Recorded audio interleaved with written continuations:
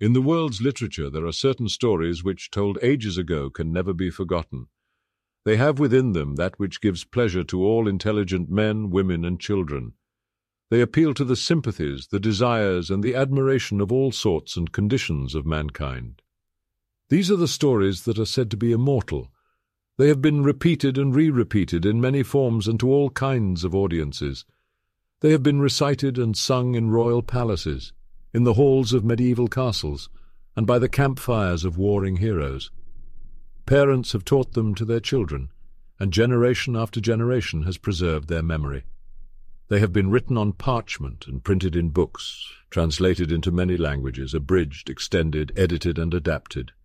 But through all these changes and the vicissitudes of time, they still preserve the qualities that have made them so universally popular.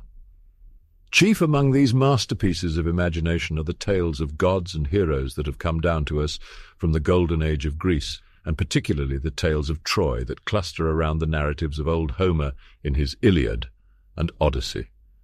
3,000 years or more have passed since they were first recited, and yet they have lost none of their original charm. Few persons of intelligence are unacquainted with these tales, for our literature abounds in allusions to them, and no one who pretends to the possession of culture or learning can afford to be ignorant of them. Second, only in interest, especially to us of Anglo-Saxon descent, are the hero tales of the ancient North and the stirring legends connected with the Nibelungen Lied. Of much later origin than the Greek stories, and somewhat inferior to them, in refinement of thought and delicacy of imagery, these tales partake of the rugged, forceful character of the people among whom they were composed. Yet, with all their austerity and sternness, they are replete with vivid action, and they charm us by their very strength and the lessons which they teach of heroic endurance and the triumph of eternal justice. Scarcely inferior to these latter, but not so well known to English-speaking people, are the tales of knighthood and chivalry that commemorate the romantic deeds of Charlemagne and his paladins.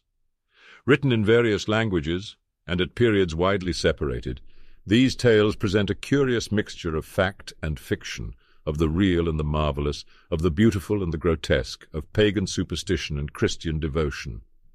Although there were in truth no knights in the time of Charlemagne, and the institution of chivalry did not exist until many years later, yet these legends are of value as portraying life and manners in that period of history which we call the Dark Ages, and their pictures of knightly courage and generosity, faithfulness and loyalty appeal to our nobler feelings and stir our hearts with admiration.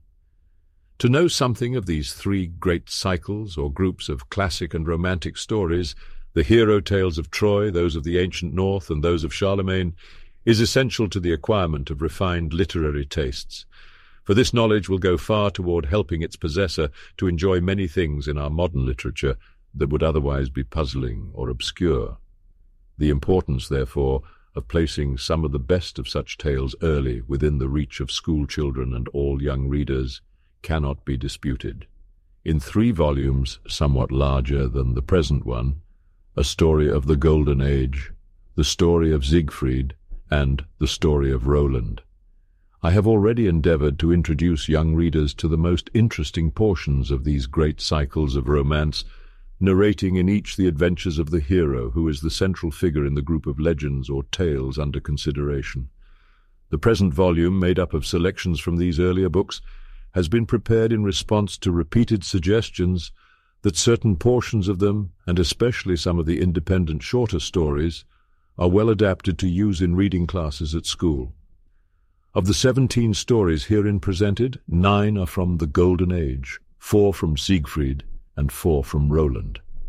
They are, for the most part, episodes, complete in themselves, and connected only by a slender thread with the main narrative. Their intrinsic value is in no way diminished by being thus separated from their former setting, and each tale being independent of the others, they lend themselves more readily to the demands of the schoolroom. It is well to observe that in no case have I endeavored to repeat the story in its exact original form. To have done so would have defeated the purpose in view, for without proper adaptation such stories are usually neither interesting nor intelligible to children. I've therefore recast and rearranged using my own words and adding here a touch of color and here a fanciful idea, as the narrative has seemed to permit, or as my audience of school children may demand. Nevertheless, in the end, the essential features of each tale, those which give it value in its original form, remain unchanged.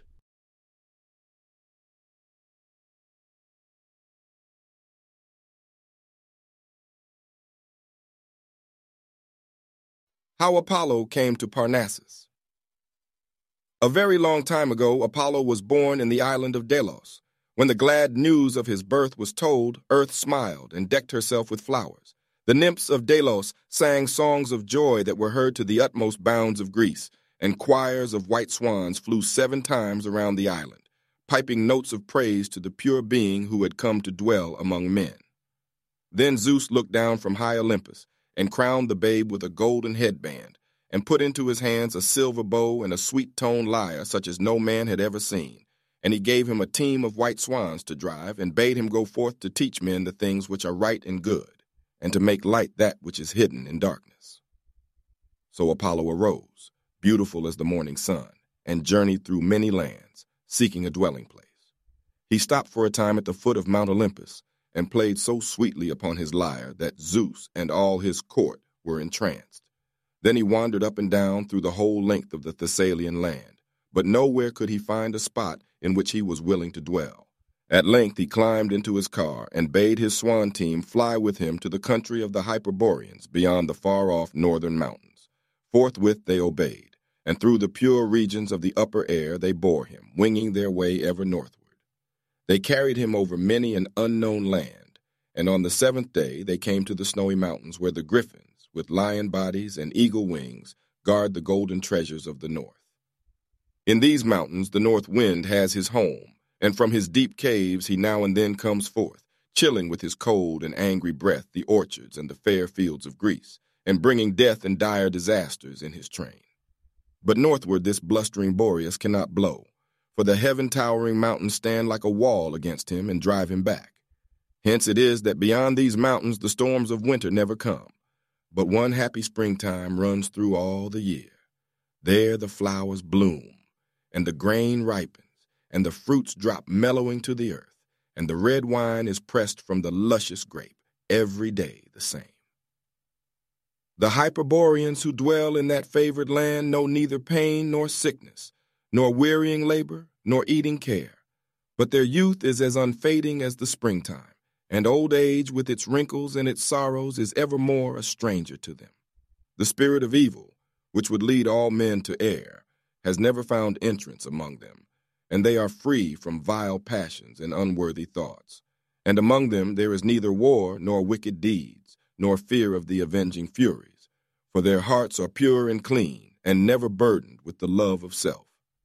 When the swan team of silver-bowed Apollo had carried him over the snowy mountains, they alighted in the Hyperborean land, and the people welcomed Apollo with shouts of joy and songs of triumph, as one for whom they had long been waiting. He took up his abode there, and dwelt with them 1 whole year, delighting them with his presence, and ruling over them as their king. But when 12 moons had passed, he bethought him that the toiling, suffering men of Greece needed most his aid and care. Therefore he bade the Hyperboreans farewell, and again went up into his sun-bright car, and his winged team carried him back to the land of his birth. Long time Apollo sought a place where he might build a temple, to which men might come to learn of him and to seek his help in time of need. At length he came to a broad plain, by the shore of a beautiful lake, and there he began to build a house, for the land was a pleasant one, well watered and rich in grain and fruit. But the nymph that lived in the lake liked not to have Apollo so near her, lest men seeing and loving him should forget to honor her. And one day, garmented with mosses and crowned with lilies, she came and stood before him in the sunlight. "Apollo of the silver bow," said she, "have you not made a mistake in choosing this place for a dwelling? These rich plains around us will not always be as peaceful as now, for their very richness will tempt the spoiler, and the song of the cicada will then give place to the din of battle. Even in times of peace you would hardly have a quiet hour here, for great herds of cattle come crowding down every day to my lake for water. The noisy plowman driving his team afield disturbs the morning hour with his boorish shouts, and boys and dogs keep up a constant din and make life in this place a burden. Fair nymph, said Apollo, I had hoped to dwell here in thy happy vale, a neighbor and friend to thee. Yet since this place is not what it seems to be, whither shall I go, and where shall I build my house? Go to the cleft in Mount Parnassus, answered the nymph. There thou canst dwell in peace, and men will come from all parts of the world to do thee honor. And so Apollo went down to Parnassus, and there in the cleft of the mountain he laid the foundations of his shrine. Then he called the master architects of the world, Trophonius and Agamedes, and gave to them the building of the high walls and the massive roof. When they had finished their work, he said, Say now what reward you most desire for your labor, and I will give it you. Give us, said the brothers, that which is the best for men. It is well, answered Apollo. When the full moon is seen above the mountaintops, you shall have your wish. But when the moon rose full and clear above the heights, the two brothers were dead. Apollo was pleased with the place which he had chosen for a home, for there he found rest and quiet, and neither the hum of labor nor the din of battle was likely ever to enter. One thing, however, must needs be done before he could have perfect peace. There lived near the foot of the mountain a huge serpent called Python, which was the terror of all the land. Oftentimes, coming out of its den, this monster attacked the flocks and herds, and sometimes even their keepers, and it had been known to carry little children and helpless women to its den, and there devour them. The men of the place came to Apollo, and prayed him to drive out or destroy their terrible enemy. So taking in hand his silver bow, he sallied out at break of day to meet the monster when it should issue from its slimy cave. The vile creature shrank back when it saw its radiant enemy, and would fain have hidden itself in the deep gorges of the mountain. But Apollo quickly launched a swift arrow at it, crying, Thou bane of man, lie thou upon the earth, and enrich it with thy dead body. The never-erring arrow sped to the mark, and the great beast died, wallowing in its gore. And the people in their joy came out to meet the archer, singing paeans in his praise. They crowned him with wild flowers and wreaths of olives, and hailed him as the Pythian king, and the nightingales sang to him in the groves, and the swallows and cicadas twittered and tuned their melodies in harmony with his lyre. But as yet there were no priests in Apollo's temple, and he pondered, long doubting, as to whom he should choose. One day he stood upon the mountain's topmost peak, whence he could view all Greece and the seas around it. Far away in the south, he spied a little ship sailing from Crete to sandy Pylos, and the men who were on board were Cretan merchants. These men shall serve in my temple, he cried. Upward he sprang, and high he soared above the sea. Then swiftly descending like a fiery star, he plunged into the waves. There he changed himself into the form of a dolphin, and swam with speed to overtake the vessel. Long before the ship had reached Pylos, the mighty fish came up with it and struck its stern. The crew were dumb with terror, and sat still in their places. Their oars were motionless. The sail hung limp and useless from the mast. Yet the vessel sped through the waves with the speed of the wind, for the dolphin was driving it forward by the force of his fins. Past many a headland, past Pylos and other pleasant harbors, they hastened. Vainly did the pilot try to land at each favorable place. The ship would not obey her helm. They rounded the headland of Araxes and came into the long bay of Crissa. And there the dolphin left off guiding the vessel and swam playfully around it, while a brisk west wind filled the sail and bore the voyagers safely into port. Then the dolphin changed into the form of a glowing star, which shooting high into the heavens lit up the whole world with its glory, and as the awe-stricken crew stood gazing at the wonder, it fell with the quickness of light upon Mount Parnassus. Into his temple Apollo hastened, and there he kindled an undying fire. Then, in the form of a handsome youth, with golden hair falling in waves upon his shoulders, he hastened to the beach to welcome the Cretan strangers. "Haul, seamen," he cried. "Who are you, and whence do you come? Shall I greet you as friends and guests, or shall I know you as robbers bringing death and distress to many a fair home?" Then answered the Cretan captain, "Fair stranger, the gods have brought us hither, for by no wish of our own have we come. We are Cretan merchants, and we were on our way to Pylos with stores of merchandise to barter with the tradesmen of that city. But some unknown being, whose might is greater than the might of men, has carried us far beyond our wished-for port, even to this unknown shore. Tell us now, we pray thee, what land is this? And who art thou who lookest so like a god?" "Friends and guests, for such indeed you must be," answered the radiant youth. Think never again of sailing upon the wine-faced sea, but draw now your vessel high up on the beach. And when you have brought out all your goods and built an altar upon the shore, take of your white barley which you have with you, and offer it reverently to Phoebus Apollo. For I am he, and it was I who brought you hither, so that you might keep my temple and make known my wishes unto men. And since it was in the form of a dolphin that you first saw me, let the town which stands around my temple be known as Delphi Dolphin, and let men worship me there as Apollo Delphinius. Then the Cretans did as he had bidden them. They drew their vessel high up on the white beach, and when they had unladen it of their goods, they built an altar on the shore, and offered white barley to Phoebus Apollo, and gave thanks to the ever-living powers who had saved them from the terrors of the deep. After they had feasted and rested from their long voyage, they turned their faces toward Parnassus, and Apollo, playing sweeter music than men had ever heard, led the way, and the folk of Delphi, with choirs of boys and maidens, came to meet them, singing songs of victory as they helped the Cretans up the steep pathway to the temple in the cleft of the mountain. I leave you now to have sole care of my temple, said Apollo. I charge you to keep it well. Deal righteously with all men. Let no unclean thing pass your lips. Forget self. Guard well your thoughts, and keep your hearts free from guile.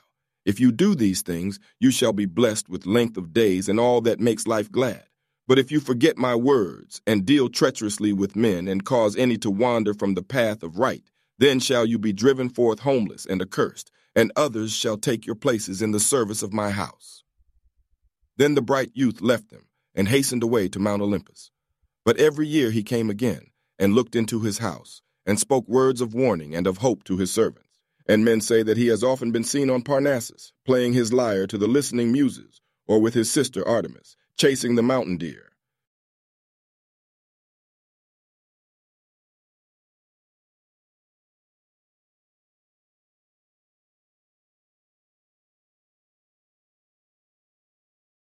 The Hunt in the Wood of Calydon. When I was younger than I am today, said the old chief, as they sat one evening in the light of the blazing brands.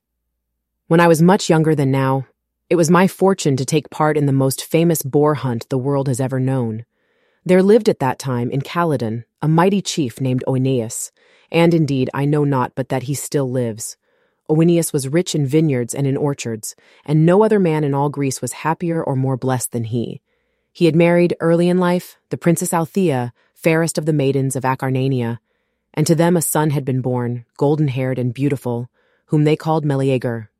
When Meleager was yet but 1 day old, his father held him in his arms and prayed to Zeus and the mighty powers above. Grant, Father Zeus, and all ye deathless ones, that this my son may be the foremost among the men of Greece, and let it come to pass, that when they see his valiant deeds, his countrymen shall say, Behold, this youth is greater than his father, and all of one accord shall hail him as their guardian king. Then his mother, Althea, weeping tears of joy, prayed that the boy might grow up to be pure-minded and gentle, the hope and pride of his parents, and the delight and staff of their declining years. Scarcely had the words of prayer died from her lips, when there came into her chamber the 3 unerring fates who spin the destinies of men. White-robed and garlanded, they stood beside the babe, and with unwearied fingers drew out the lines of his untried life. Clotho held the golden distaff in her hand, and twirled and twisted the delicate thread.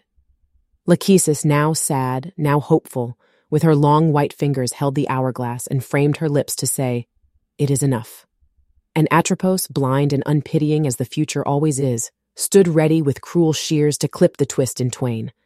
Busily and silently Clotho spun, and the golden thread, thin as a spider's web, yet beautiful as a sunbeam, grew longer and more golden between her skillful fingers. Then Lachesis cried out, It is finished! But Atropos hid her shears beneath her mantle and said, Not so. Behold, there is a brand burning upon the hearth. Wait until it is all burned into ashes and smoke, and then I will cut the thread of the child's life. Spin on, sweet Clotho. Quick as thought, Althea sprang forward, snatched the blazing brand from the hearth, and quenched its flame in a jar of water. And when she knew that not a single spark was left glowing upon it, she locked it safely in a chest where none but she could find it. As she did this, the pitiless sisters vanished from her sight, saying as they flitted through the air, we bide our time. Meleager grew up to be a tall and fair and gentle youth, and when at last he became a man, he sailed on the ship Argo with Jason and the great heroes of that day in search of the Golden Fleece. Many brave deeds were his in foreign lands, and when he came home again to Calydon, he brought with him a fair young wife, gentle Cleopatra, daughter of Idas the boaster. Oeneus had gathered in his harvest, and he was glad and thankful in his heart because his fields had yielded plenteously, his vines had been loaded with purple grapes, and his orchards filled with abundance of pleasant fruit. Grateful, as men should always be, to the givers of peace and plenty, he held within his halls a harvest festival, to which he invited the brave and beautiful of all the country round.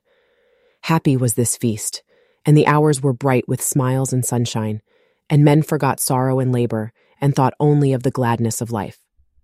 Then Oeneus took of the first fruits of his fields and his vineyards and his orchards, and offered them with much thankfulness to the givers of good, but he forgot to deck the shrine of Artemis with gifts, little thinking that the huntress queen cared for anything which mortal men might offer her. Ah, woeful mistake was that! For in her anger at the slight, Artemis sent a savage boar with ivory tusks and foaming mouth to overrun the lands of Calydon. Many a field did the monster ravage, many a tree uproot, and all the growing vines, which late had borne so rich a vintage, were trampled to the ground. Sadly troubled was Oeneus, and he knew not what to do. For the fierce beast could not be slain, but with his terrible tusks he had sent many a rash hunter to an untimely death. Then the young man Meleager said, "I will call together the heroes of Greece, and we will hunt the boar in the wood of Calydon." So at the call of Meleager, the warriors flocked from every land to join in the hunt of the fierce wild boar. Among them came Castor and Pollux, the twin brothers, and Idas, the boaster, the father-in-law of Meleager, and mighty Jason, captain of the Argo, and Atalanta, the swift-footed daughter of Iasus, of Arcadia, and many Acarnanian huntsmen led by the brothers of Queen Althea. Thither also did I hasten, although men spitefully said that I was far more skillful in taking tame beasts than in slaying wild ones. 9 days we feasted in the halls of Oeneus, and every day we tried our skill with bows and arrows, and tested the strength of our well-seasoned spears. On the 10th, the bugles sounded, and hounds and huntsmen gathered in the courtyard of the chief, chafing for the hunt. Soon we sallied forth from the town, 100 huntsmen, with dogs innumerable. Through the fields and orchards laid waste by the savage beast we passed, and Atalanta, keen of sight and swift of foot, her long hair floating in the wind behind her, led all the rest. It was not long until, in a narrow dell once green with vines and trees, but now strewn thick with withered branches, we roused the fierce creature from his lair. At first he fled, followed closely by the baying hounds. Then suddenly he faced his foes. With gnashing teeth and bloodshot eyes, he charged furiously upon them. A score of hounds were slain outright, and Cepheus of Arcadia, rushing blindly onward, was caught by the beast and torn in pieces by his sharp tusks. Then swift-footed Atalanta, bounding forward, struck the beast a deadly blow with her spear. He stopped short and ceased his furious onslaught. Terrible were the cries of the wounded creature, as he made a last charge upon the huntsman. But Meleager, with a skillful sword thrust, pierced his heart, and the beast fell weltering in his gore. Great joy filled the hearts of the Caledonians when they saw the scourge of their land laid low and helpless.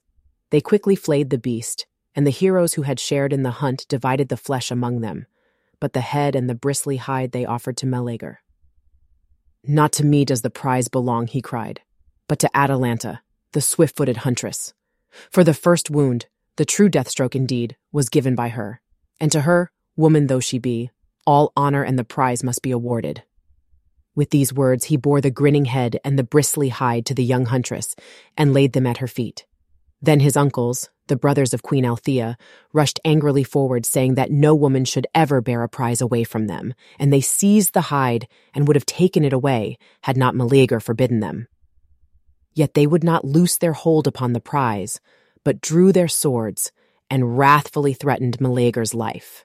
The hero's heart grew hot within him, and he shrank not from the affray. Long and fearful was the struggle, uncles against nephew, but in the end the brothers of Althea lay bleeding upon the ground, while the victor brought again the boar's hide and laid it the second time at Atalanta's feet. The fair huntress took the prize and carried it away with her to deck her father's hall in the pleasant Arcadian land. And the heroes, when they had feasted 9 other days with King Oeneus, betook themselves to their own homes. But the hearts of the Acarnanian hunters were bitter toward Meleager because no part of the wild boar was awarded to them. They called their chiefs around them, and all their brave men, and made war upon King Oeneus and Meleager.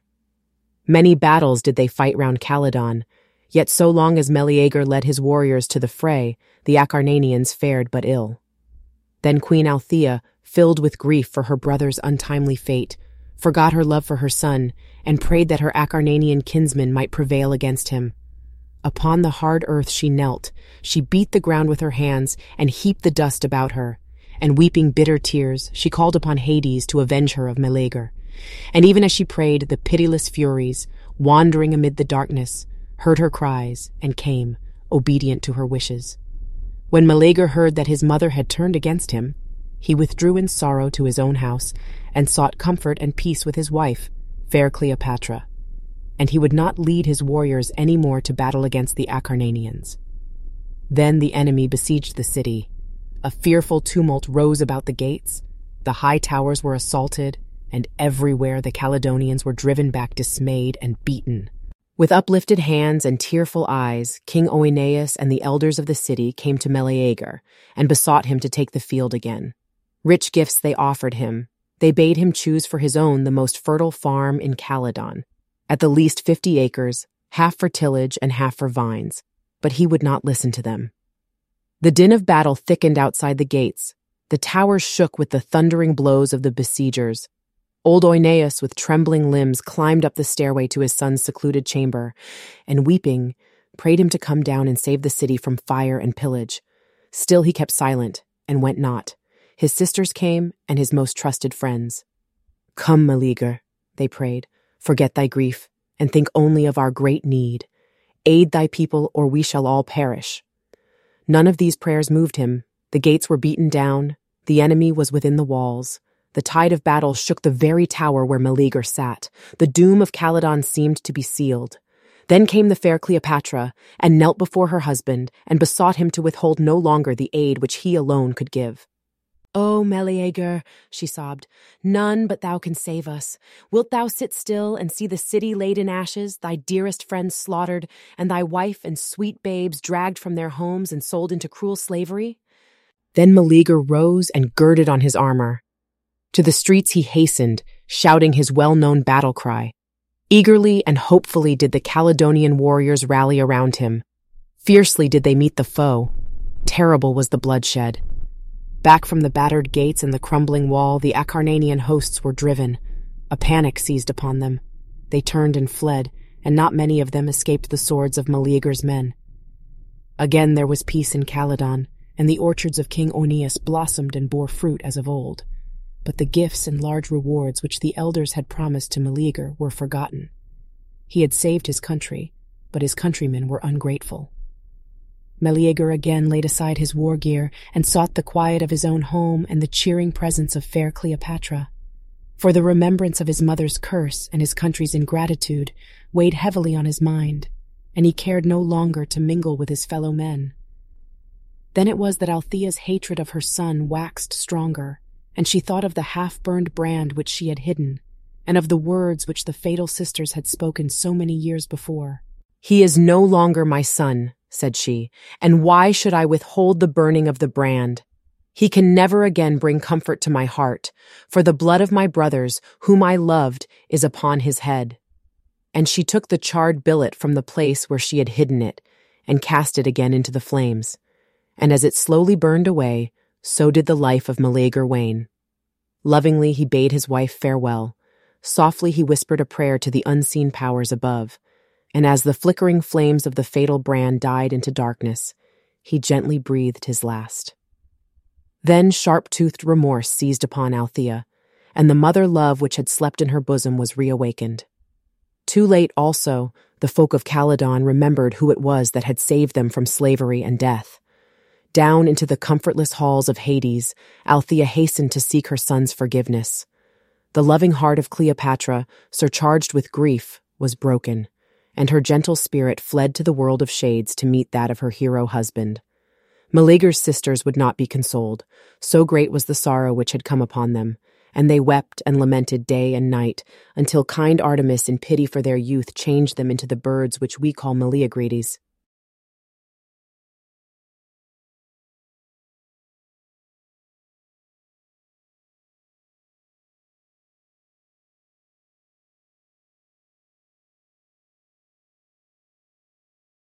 The choice of Hercules.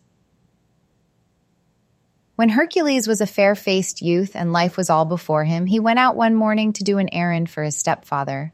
But as he walked, his heart was full of bitter thoughts, and he murmured because others no better than himself were living in ease and pleasure, while for him there was naught but a life of labor and pain. As he thought upon these things, he came to a place where two roads met, and he stopped, not certain which one to take. The road on his right was hilly and rough. There was no beauty in it or about it, but he saw that it led straight toward the blue mountains in the far distance. The road on his left was broad and smooth, with shade trees on either side where sang an innumerable choir of birds, and it went winding among green meadows where bloomed countless flowers. But it ended in fog and mist long before it reached the wonderful blue mountains in the distance. While the lad stood in doubt as to these roads, he saw two fair women coming toward him, each on a different road. The one who came by the flowery way reached him first, and Hercules saw that she was as beautiful as a summer day. Her cheeks were red, her eyes sparkled. She spoke warm, persuasive words. "O noble youth," she said, "be no longer bowed down with labor and sore trials, but come and follow me. I will lead you into pleasant paths, where there are no storms to disturb and no troubles to annoy. You shall live in ease with one unending round of music and mirth, and you shall not want for anything that makes life joyous, sparkling wine or soft couches or rich robes or the loving eyes of beautiful maidens. Come with me, and life shall be to you a daydream of gladness." By this time the other fair woman had drawn near, and she now spoke to the lad. "I have nothing to promise you," said she, "save that which you shall win with your own strength. The road upon which I would lead you is uneven and hard, and climbs many a hill, and descends into many a valley and quagmire. The views which you will sometimes get from the hilltops are grand and glorious, but the deep valleys are dark, and the ascent from them is toilsome. Nevertheless, the road leads to the blue mountains of endless fame which you see far away on the horizon. They cannot be reached without labor. In fact, there is nothing worth having that must not be won by toil. If you would have fruits and flowers, you must plant them and care for them.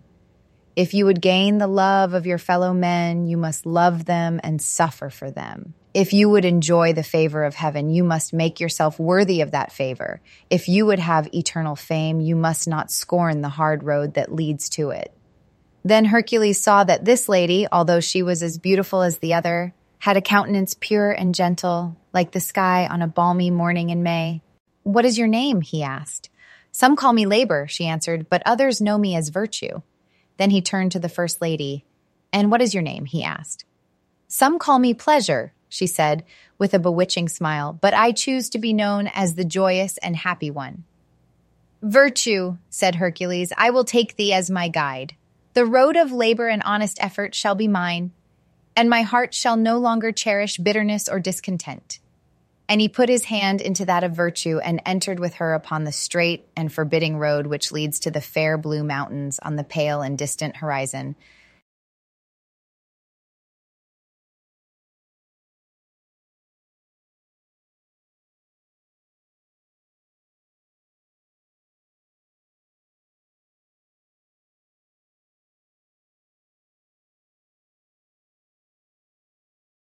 Alpheus and Arethusa.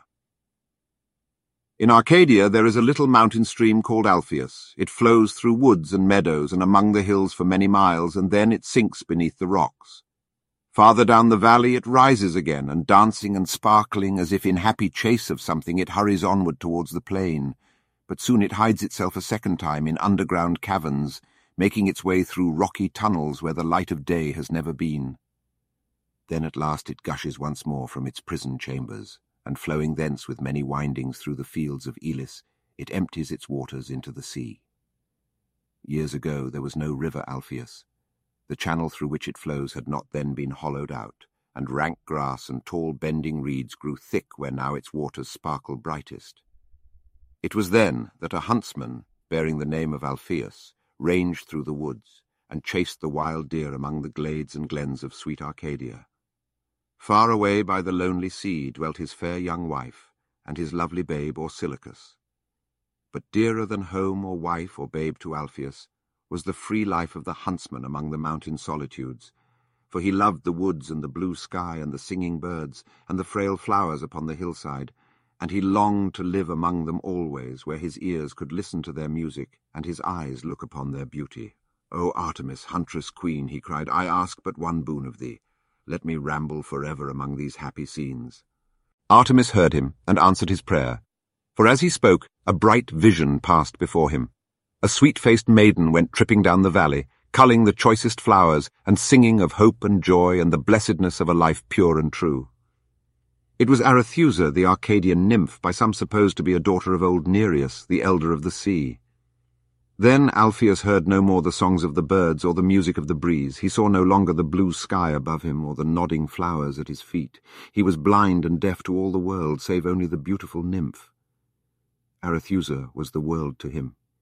He reached out his arms to catch her, but swifter than a frightened deer she fled down the valley through deep ravines and grassy glades and rocky caverns underneath the hills, and out into the grassy meadows and across the plains of Elis to the sounding sea. And Alpheus followed, forgetful of everything but the fleeing vision. When at length he reached the sea, he looked back, and lo, he was no longer a huntsman, but a river doomed to meander forever among the scenes, for love of which he had forgotten his wife and his babe and the duties of life. It was thus that Artemis answered his prayer, and men say that Arethusa, the nymph, was afterwards changed into a fountain, and that to this day in the far-off island of Ortygia that fountain gushes from the rocks in an unfailing crystal stream. But Orsilochus, the babe forgotten by his father, grew to manhood, and in course of time became the king of the seafaring people of Messene.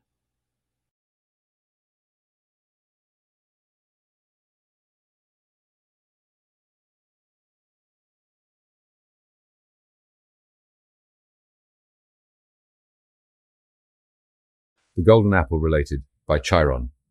The Centaur.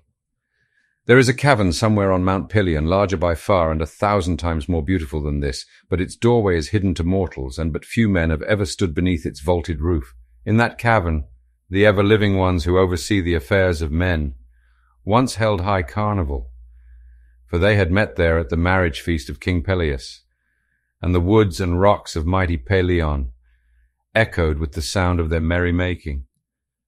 But wherefore should the marriage feast of a mortal be held in such a place, and with guests so noble and so great? I will tell you. After Peleus had escaped from a plot which some wicked men had made for his destruction, he dwelt long time with me, who am his grandfather. But the days seemed long to him, thus shut out from fellowship with men, and the sun seemed to move slowly in the heavens. And often he would walk around to the other side of the mountain, and sitting upon a great rock, he would gaze for long hours upon the purple waters of the sea. One morning, as thus he sat, he saw the sea-nymph Thetis come up out of the waves and walk upon the shore beneath him. Fairer than a dream was she, more beautiful than any picture of nymph or goddess. She was clad in a robe of green silk, woven by the sea maidens in their watery grottos, and there was a chaplet of pearls upon her head, and sandals of sparkling silver were upon her feet. As Peleus gazed upon this lovely creature, he heard a voice whispering in his ear. It was the voice of wise Athena.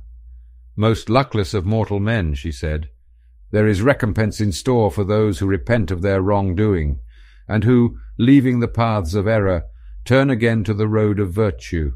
The immortals have seen thy sorrow for the evil deeds of thy youth, and they have looked with pity upon thee in thy misfortunes.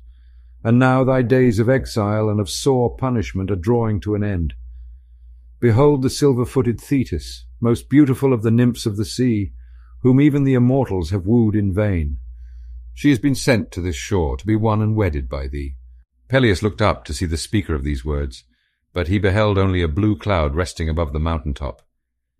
He turned his eyes downward again, and to his grief the silver-footed Thetis had vanished in the waves.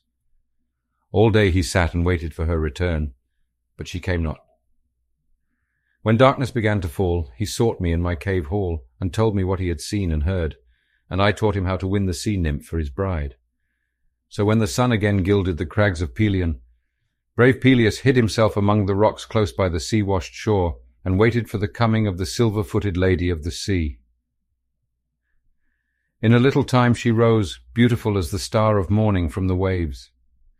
She sat down upon the beach and dallied with her golden tresses, and sang sweet songs of a happy land in the depths of the sounding sea. Peleus, bearing in mind what I had taught him, arose from his hiding-place and caught the beauteous creature in his arms. In vain did she struggle to leap into the waves. 7 times she changed her form as he held her.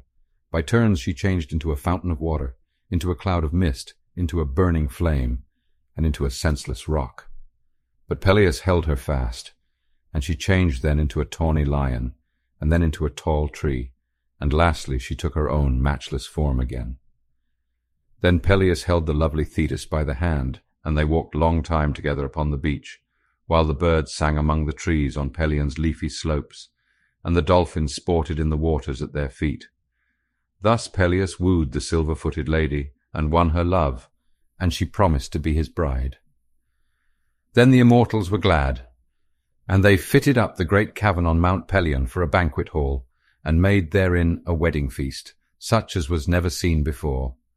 The vaulted roof of the cavern was decked with gems which shone like the stars of heaven. 1,000 torches held by lovely mountain nymphs flamed from the niches in the high walls, and upon the floor of polished marble tables for 1,000 guests were ranged. When the wedding feast was ready, all those who live on high Olympus, and all the immortals who dwell upon the earth, came to rejoice with King Peleus and his matchless bride, and they brought rich presents for the bridegroom, such as were never given to another man. One gave him a suit of armor, rich and fair, a wonder to behold, which lame Vulcan with rare skill had wrought and fashioned. One bestowed on him the peerless horses, Balos and Xanthos, and a deftly wrought chariot with trimmings of gold. And I, one of the least of the guests, gave him an ashen spear which I had cut on the mountain top and fashioned with my own hands. At the table sat Zeus, the father of gods and men, and his wife, the white-armed Hera, and smile-loving Aphrodite, and grey-eyed Athena, and all the wisest and the fairest of the immortals. The nymphs of the sea danced in honor of Thetis their sister, and the muses sang their sweetest songs, and Apollo played upon the lyre. The Fates too were there, sad Clotho twirling her spindle, unloving Lachesis with wrinkled lips ready to speak the fatal word, and pitiless Atropos holding in her hand the unsparing shears. And around the table passed the youthful and joy-giving Hebe, pouring out rich draughts of nectar for the guests. But there was one among all the immortals who had not been invited to the wedding. It was Eris, the daughter of war and hate. Her scowling features and her hot and hasty manners were ill-suited to grace a feast where all should be mirth and gladness. Yet in her evil heart she planned to be avenged for the slight which had been put upon her. While the merrymaking was at its height, and the company were listening to the music from Apollo's lyre, she came unseen into the hall and threw a golden apple upon the table. No one knew whence the apple came, but on it were written these words, "For the fairest." "To whom does it belong?" asked Zeus, stroking his brows in sad perplexity. The music ceased, and mirth and jollity fled at once from the banquet. The torches which lit up the scene flickered and smoked. The lustre of the gems in the vaulted roof was dimmed. Dark clouds canopied the great hall, for Eris had taken her place at the table, uninvited and unwelcome though she was. "The apple belongs to me," said Hera, trying to snatch it, "for I am the queen, and gods and men honor me as having no peer on earth." "Not so," cried red-lipped Aphrodite. "With me dwell love and joy, and not only do gods and men sing my praises, but all nature rejoices in my presence. The apple is mine, and I will have it." Then Athena joined in the quarrel. "What is it to be a queen," said she, "if at the same time one lacks that good temper which sweetens life? What is it to have a handsome form and face, while the mind is uncouth and ill-looking? Beauty of mind is better than beauty of face, for the former is immortal, while the latter fades and dies. Hence no one has a better right than I to be called the fairest. Then the strife spread among the guests in the hall, each taking sides with the one he loved best, and where peace and merriment had reigned, now hot words and bitter wrangling were heard. And had not Zeus bidden them keep silence, thus putting an end to the quarrel, all Pelion would have been rent, and the earth shaken to its centre in the melee that would have followed. Let us waste no words over this matter, he said. It is not for the immortals to say who of their number is most beautiful, but on the slopes of Mount Ida, far across the sea, the fairest of the sons of men, Paris, a prince of Troy, keeps his flocks. Let him judge who is fairest, and let the apple be hers to whom he gives it. Then Hermes, the swift-footed messenger, arose and led the three goddesses over sea and land to distant Mount Ida, where Paris, with no thought of the wonderful life which lay before him, piped on his shepherd's reeds and tended his flock of sheep.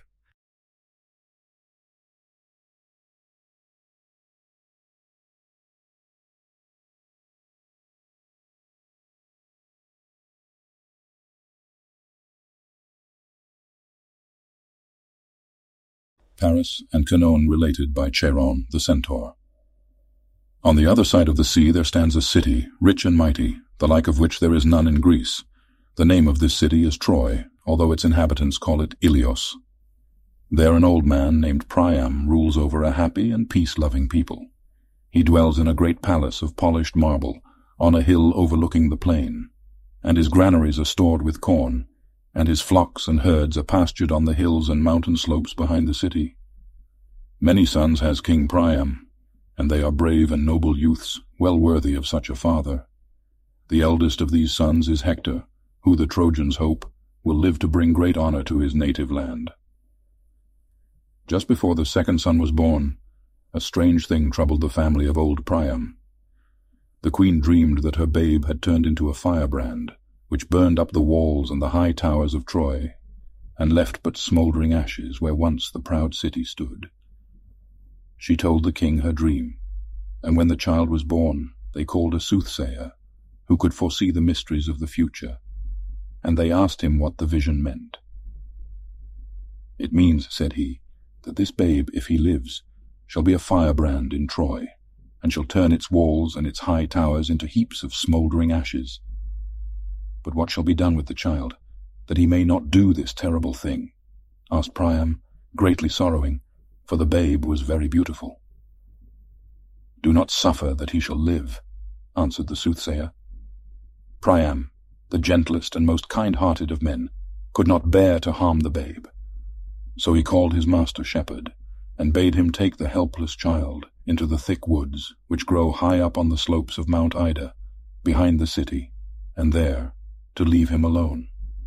The wild beasts that roam among those woods, he thought, would doubtless find him, or, in any case, he could not live long without care and nourishment.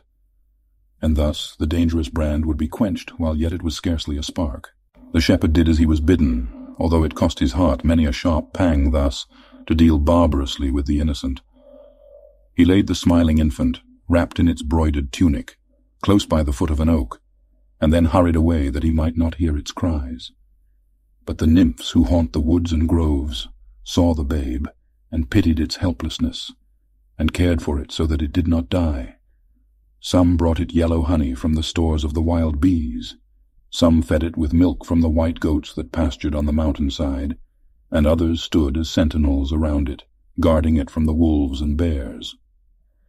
Thus 5 days passed, and then the shepherd, who could not forget the babe, came cautiously to the spot to see if, mayhap, even its broidered cloak had been spared by the beasts. Sorrowful and shuddering, he glanced toward the foot of the tree. To his surprise, the babe was still there. It looked up and smiled, and stretched its fat hands toward him. The shepherd's heart would not let him turn away the second time. He took the child in his arms and carried it to his own humble home in the valley, where he cared for it and brought it up as his own son. The boy grew to be very tall and very handsome, and he was so brave and so helpful to the shepherds around Mount Ida that they called him Alexandros, or the helper of men, but his foster father named him Paris. As he tended his sheep in the mountain dells, he met Oenon, the fairest of the river maidens, guileless and pure as the waters of the stream by whose banks she loved to wander. Day after day he sat with her in the shadow of her woodland home, and talked of innocence and beauty, and of a life of sweet contentment and of love, and the maiden listened to him with wide open eyes and a heart full of trustfulness and faith. By and by Paris and Oenon were wedded, and their little cottage in the mountain glen was the fairest and happiest spot in Ilios. The days sped swiftly by, and neither of them dreamed that any sorrow was in store for them. And to Oenon, her shepherd husband, was all the world, because he was so noble and brave and handsome and gentle. One warm summer afternoon, Paris sat in the shade of a tree at the foot of Mount Ida, while his flocks were pasturing upon the hillside before him. The bees were humming lazily among the flowers, the cicadas were chirping among the leaves above his head, and now and then a bird twittered softly among the bushes behind him. All else was still, as if enjoying to the full the delicious calm of that pleasant day. Paris was fashioning a slender reed into a shepherd's flute, while Oenone, sitting in the deeper shadows of some clustering vines, was busy with some simple piece of needlework. A sound as of sweet music caused the young shepherd to raise his eyes. Before him stood the four immortals, Hera, Athena, Aphrodite, and Hermes the messenger. Their faces shone with a dazzling radiance, and they were fairer than any tongue can describe. At their feet, rare flowers sprang up, crocuses and asphodels and white lilies, and the air was filled with the odor of orange blossoms. Paris, scarce knowing what he did, arose to greet them. No handsomer youth ever stood in the presence of beauty. Straight as a mountain pine was he. A leopard skin hung carelessly upon his shoulders. His head was bare, but his locks clustered round his temples in sunny curls, and formed fit framework for his fair brows. Hermes spoke first. Paris, we have come to seek thy help. There is strife among the folk who dwell on Mount Olympus. Here are Hera, Athena, and Aphrodite, each claiming to be the fairest, and each clamoring for this prize, this golden apple. Now we pray that you will judge this matter, and give the apple to the one whom you may deem most beautiful. Then Hera began her plea at once. I know that I am fairest, she said, for I am queen, and mine it is to rule among gods and men. Give me the prize, and you shall have wealth, and a kingdom, and great glory, and men in after times shall sing your praises. And Paris was half tempted to give the apple, without further ado, to Hera, the proud queen. But grey-eyed Athena spoke. There is that, fair youth, which is better than riches or honor or great glory. Listen to me, and I will give thee wisdom and a pure heart, and thy life shall be crowned with peace, and sweetened with love, and made strong by knowledge. And though men may not sing of thee in after times, thou shalt find lasting happiness in the answer of a good conscience towards all things. Then Oenone whispered from her place among the leaves, Give the prize to Athena. She is the fairest. And Paris would have placed the golden apple in her hand, had not Aphrodite stepped quickly forward, and in the sweetest, merriest tones addressed him. You may look at my face and judge for yourself as to whether I am fair, said she, laughing and tossing her curls. All I shall say is this, give me the prize, and you shall have for your wife the most beautiful woman in the world. The heart of Oenone stood still, as Paris placed the apple in Aphrodite's hand, and a nameless dread came over her, as if the earth was sinking beneath her feet. But the next moment the blood came back to her cheeks, and she breathed free and strong again.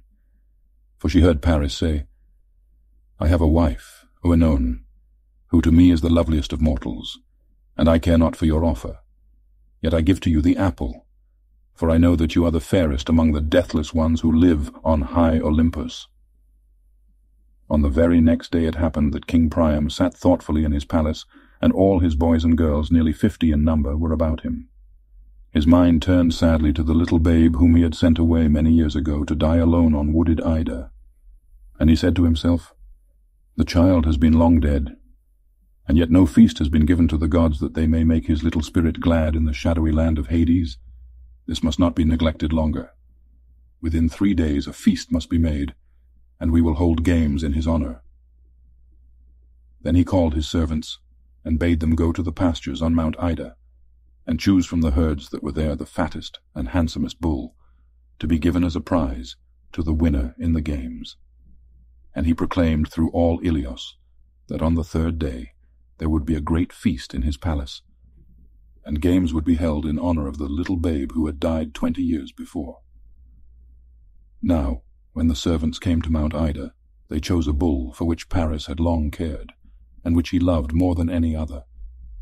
He protested, and would not let the beast be driven from the pasture until it was agreed that he might go to the city with it, and contend in the games for the prize.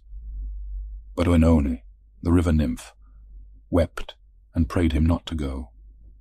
"Leave not the pleasant pasture lands of Ida even for a day," said she, "for my heart tells me that you will not return." "Think not so, my fair one," said Paris. "Did not Aphrodite promise that the most beautiful woman in the world shall be my wife? And who is more beautiful than my own Oenone? Dry now your tears, for when I have won the prizes in the games I will come back to you and never leave you again." Then the grief of Oenone waxed still greater. "If you will go," she cried, "then hear my warning. Long years shall pass ere you shall come again to wooded Ida, and the hearts which now are young shall grow old and feeble by reason of much sorrow. Cruel war and many dire disasters shall overtake you, and death shall be nigh unto you, and then Oenone, although long forgotten by you, will hasten to your side to help and to heal and to forgive, that so the old love may live again. Farewell." Then Paris kissed his wife and hastened, light of heart, to Troy. How could it be otherwise but that, in the games which followed, the handsome young shepherd should carry off all the prizes?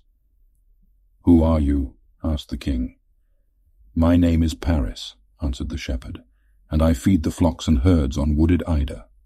Then Hector, full of wrath because of his own failure to win a prize, came forward to dispute with Paris.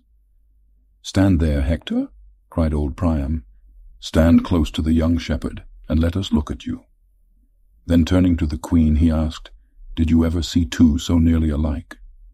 The shepherd is fairer and of slighter build, it is true, but they have the same eye, the same frown, the same smile, the same motion of the shoulders, the same walk. Ah, what if the young babe did not die after all?" Then Priam's daughter Cassandra, who had the gift of prophecy, cried out, "O blind of eye and heart that you cannot see in this young shepherd, the child whom you sent to sleep the sleep of death on Ida's wooded slopes." And so it came about that Paris was taken into his father's house, and given the place of honor which was his by right. And he forgot Oenone, his fair young wife, and left her to pine in loneliness among the woods and in the narrow dells of sunny Ida.